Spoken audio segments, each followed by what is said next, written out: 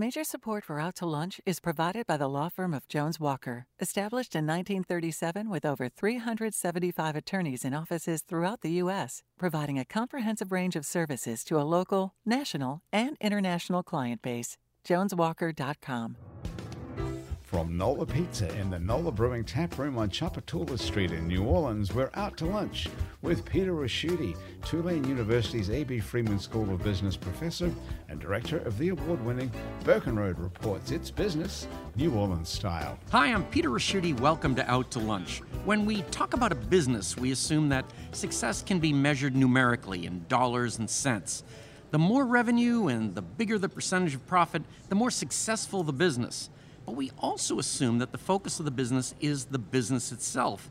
Normally, these assumptions are true, but like all assumptions, there are exceptions.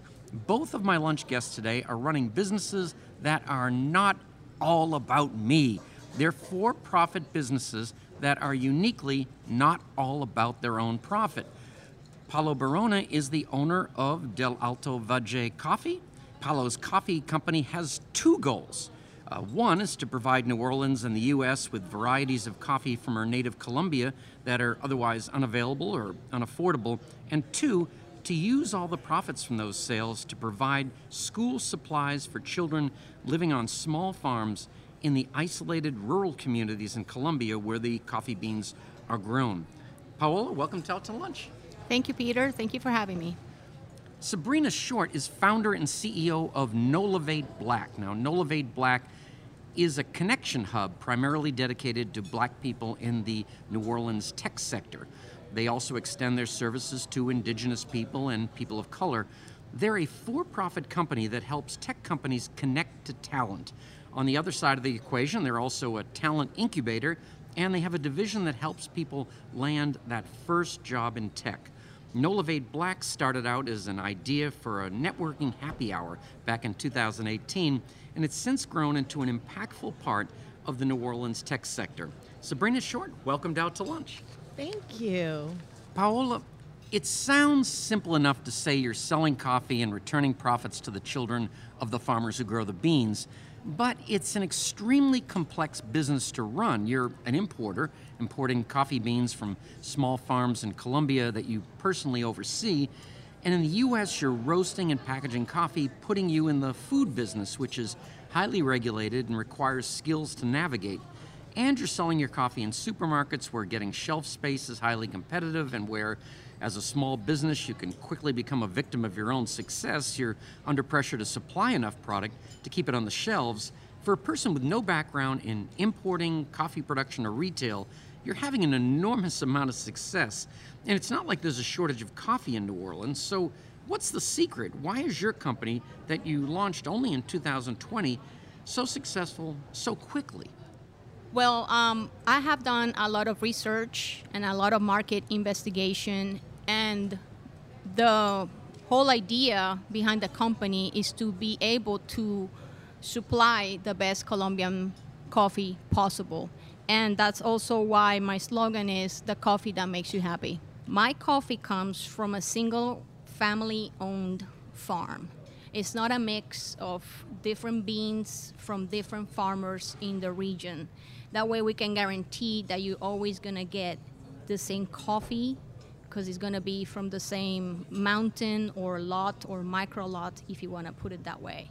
The way we process the coffee from the collection, it's very artisanal. The machines that we use in the farm are not handmade, but obviously not high-tech. So that way we can guarantee the same kind of coffee every time we bring that coffee here. Sabrina, you're obviously doing something right with Nolivate Black. Your ability to plug members of the minority community into tech jobs has gotten the attention of a range of impressive big tech companies, including Uber, Amazon, Lyft, and Google. This seems like it might require a complex set of management skills on your part. You're introducing potential employees to tech's biggest companies, but the competition to get into these workplaces is so fierce that I'd assume most people won't end up working for them. So how do you manage expectations? What do you tell a black person in New Orleans looking for a job in big tech that they can realistically expect? It's a really great question. First, my foundation is all in relationships. Without them, I wouldn't have the connection with the tech companies. There are people at these tech companies, right? And so my whole business model is around connection, relationships, reciprocal, right, partnerships. I think that managing the expectations of the individual is really about helping them to see that they're great, right? Fundamentally, people generally don't think that they're good enough for the big tech companies. So our work is all about building confidence, relationships, again, with each other, connections with other people in the tech space, as well as giving them a space that they can feel they can explore, be themselves in a safe environment where they're accepted and celebrated. Yeah, I would think it'd be pretty intimidating to be, with those big tech Silicon Valley types. What we tell people is that the big tech companies, everybody has their eye on them. That's where I want to go work. But we have great tech companies here in New Orleans, right here in our city, that are looking for amazing talent that are Black and brown. And we have them on the show, and that's absolutely right. Paola, when I read the history of your company, one of the things that I thought was hysterical is you would bring back, when you came into the U.S., you would pack your clothing into a small bag and make your suitcase just all full of coffee. I would think, coming from Colombia, I think that might be a difficult thing to get into the airport. But what was that part about? Is that just bringing it to relatives? I mean, I have always loved coffee. So when I go to Colombia, back in many years ago, before I had my own coffee to roast here in New Orleans and a full supply for my personal use, what I did was every time I flew to Colombia, in my carry-on backpack, I would put my clothes, and in the check-in bag, I would put, I think back in the day was like, you were allowed 50 pounds. So I would put like only coffee in my checked-in bag and bring it here for my personal consumption and also for friends and family, because I was not able to find any good coffee at all. And I have been used to Colombian coffee. I have tried different kinds of coffee, and it was never to my standards. I mean, I'm not a coffee snob, but I do like a good quality product. Come on, you're a coffee It's snob. kind of sounding that way. The rest of it all seemed pretty legit. But Sabrina, the general impression of the tech sector being firmly based in California is that it's about as level a playing field as you can get. The fact that Nolavate Black even exists says something about New Orleans. But do these same issues exist in Silicon Valley? Yes, unfortunately, with all of the DEI initiatives, they've barely been able to move the needle. We're talking about 1% of Black executives in the tech space and 7% overall in tech roles. It gets a little bit bigger number the farther you go down the totem pole, right? But when we talk about middle to upper management executive board, the needle has not been moved at all. Could you go into other cities because of this? Yes, that's actually our goal, is that we see Nolavate as chapters across the Gulf Coast region. Not everyone can get to New Orleans. Right. And when we initially started Black Tech NOLA, it was during Essence. And it's the most expensive time to be here with hotels and food and travel. If you're an entry-level professional, that can be kind of hard to make those numbers work for you. So we said, hey, stay where you are. We'll come to you. Paola, you are trying to rebrand the company. Now, that is a big, big deal. How are you doing it?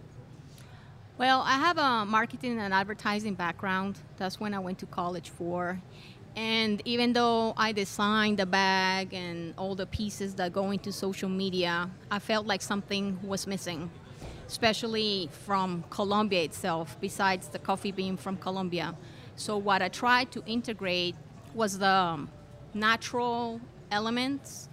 For instance, Colombia has a lot of unique animal species. Like, for instance, it has the biggest number of hummingbirds in the world, and the other animal that I decided to integrate was the jaguar, which is in one of the endangered species, along with the frog, which there's unique species also that are only found in Colombia. So is the new branding kind of like more of an environmental? It's more environmental, and also I included a mythical creature from Colombia called Madre Monte, which is basically the protector of animals and nature. And I'm switching one of the names for one of the coffee kinds that I sell. I'm switching the name from that coffee to Madre Monte itself.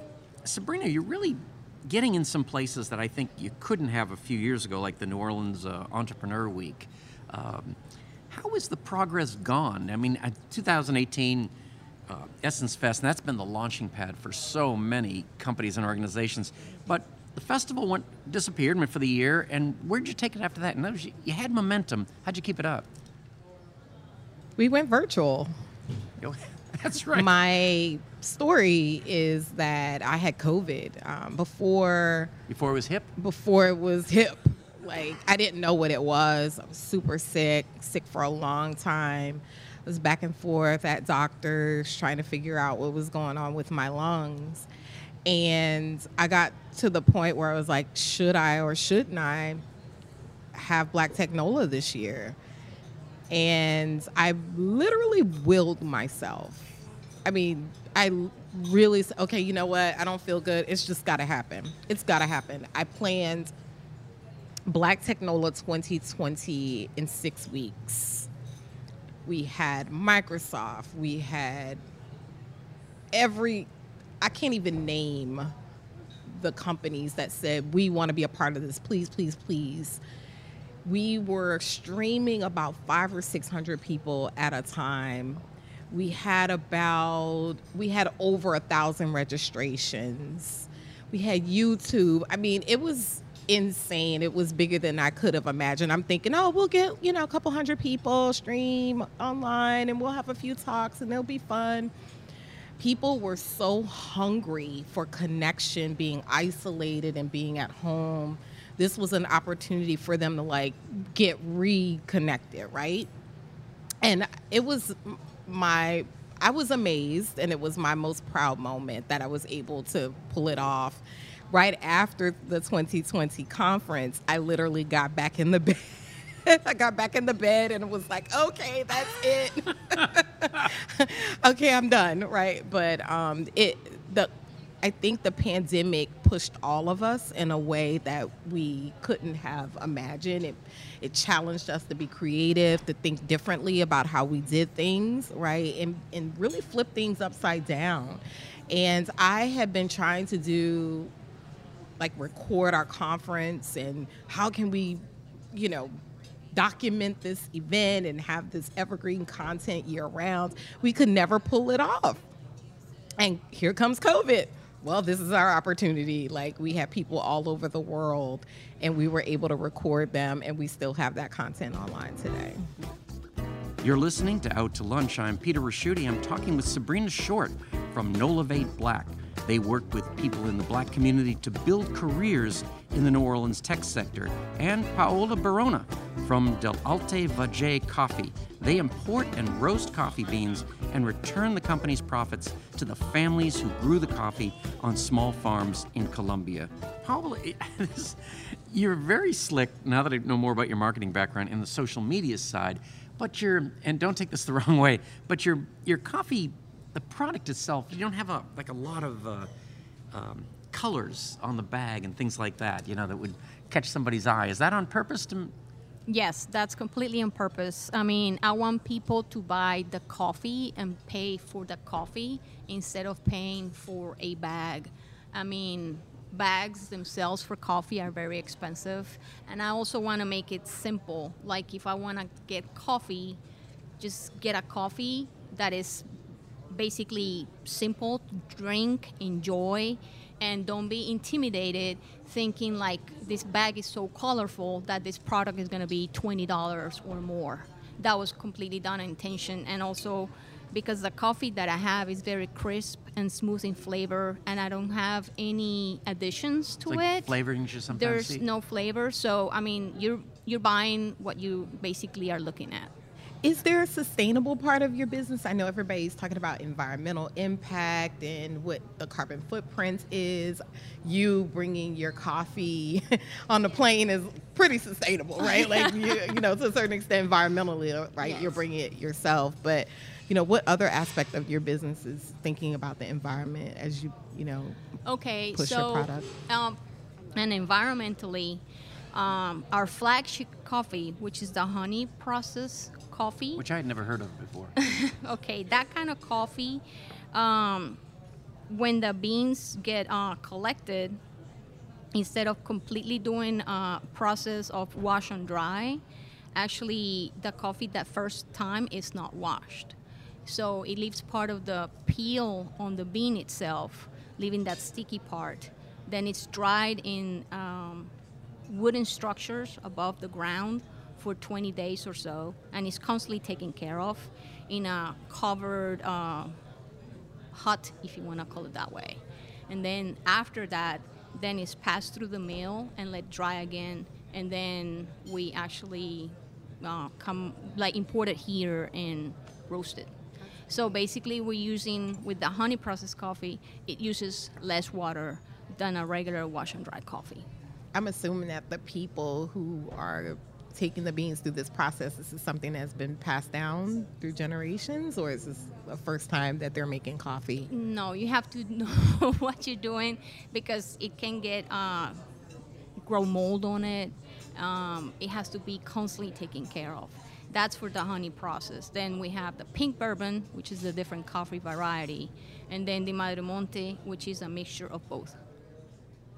Now, Sabrina, one of the things when you look at the headlines, you can't stop thinking of this, is big tech has been announcing big layoffs. Has that hit you yet, or what's that going to do? They're calling me now more than ever. Really? Yes, because the layoffs aren't exactly the roles that keep the tech going. So I'm getting more calls than ever for engineers, data analysts, cybersecurity. Those roles are way in demand, from big tech all the way to, you know, small startup companies. They need these tech roles, and they need them now. What I'm also seeing is that there are more roles that don't require as much tech. So they're looking for QA testers, they're looking for business analysts, they're looking for customer service roles as well, to stay connected to the customer, right, and the consumer. But yes, tech isn't going anywhere. It's not a fad. It's not a All right, fad. get that right. In fact, there are more roles than people right now to fill those roles. Now, So part of your organization is getting people upskilled to get them ready there. What does that involve? I mean, do they need an undergraduate degree, or do they need a coding camp, or what does it look like? So what I love about tech is there's so many roles to meet you where you are. There are roles for 2 and 4 year educational backgrounds. There are boot camps, people who are looking for people who are coming out of these boot camps. And now there's a big trend of self-guided on-demand training. So you can go to Coursera. LinkedIn is now doing online training. Louisiana State has started Tech Ready, where you can get access through the libraries to different types of tech training. So we don't do the upskilling, but we definitely direct people to the programs that meet them where they are and help them get to the next level. And Paul, how did you get, I guess you're in the early stages of this, but how did you get shelf space? How did you get yourself into stores? First of all, the product is tough to pronounce, so how'd you do it? A lot of work.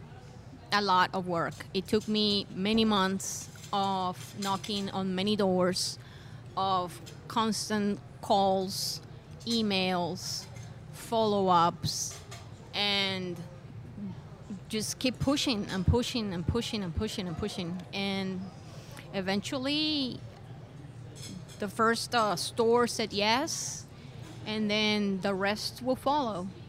The rest followed, and I think the big success about the business so far has been that it's a great product. I mean, people do like it. The first thing when I sell the coffee or give it as a gift to friends and family, the first thing is so funny. Everybody grabs the bag and then squeeze it and smells it. And they're like, oh my God, this is like something that like most people don't get. You know, because you mentioned, we talked about getting in the door, but once you've been in the door, after a couple months, then it's kind of reevaluating it, right? Did it sell? Did people like it? So you must have to keep an eye on that first period to see if it's working. Yes. Obviously, I'm a one-person show, so I roast, I bag, I distribute the coffee myself, I keep inventory of every single store, I do the social media, the website, etc. So it has been hard, but I mean, sometimes I just want to give up, but then I just think about the children in the farmers region, and every year when we bring the school supplies and the Christmas present to those children, I mean, it's just like tears just roll down my face every time I see them. Well, I think another time tears probably rolled down your faces when you started to need a place to roast the beans, right? Yes. Yes. Unfortunately, Hurricane Ida happened and hit really hard the facility. That's the one out in Norco? In Norco, yeah. Yes. So I was actually, right before I was going to start, then, Ida happened, and there goes that facility to roast. Because that was kind of like ground zero. They really got whacked over there, yeah. So that facility didn't open again. But thanks to them, they were able to connect me with someone who has been helping me this entire time to let me use their facility and roast over there. And you're both do-gooder for-profit kind of organizations. So, Sabrina, where does your funding come from, or how does that work? I tell you, but I have to kill you, right? Well, we have a sponsorship model. So companies, if you're out there listening, you want to know how you can help, you can sponsor events, you can sponsor programming. We have accelerator programming for entry-level talent. So there are ways that you can sponsor. We write grants because there is funding out there for businesses who are doing social impact work as well. And then we have a membership model where people just want to be a part of what we're doing and pay a fee for that. I'm super excited about us making 1 year at our co-working space called the Black Tech Lab downtown, 612 Andrew Higgins on the 4th floor. So that is another way that we generate revenues through our co-working space as well. Sabrina and Paola, most of us are conditioned to think of business success in terms of more and bigger. The more money a business makes, the bigger it gets, the better it is. It's easy to seem open-minded and say your definition of success can be different. But it's very hard for anybody in business to actually break out of that bigger is better mindset. And it's even more difficult to find people who genuinely put other people's interests ahead of their own.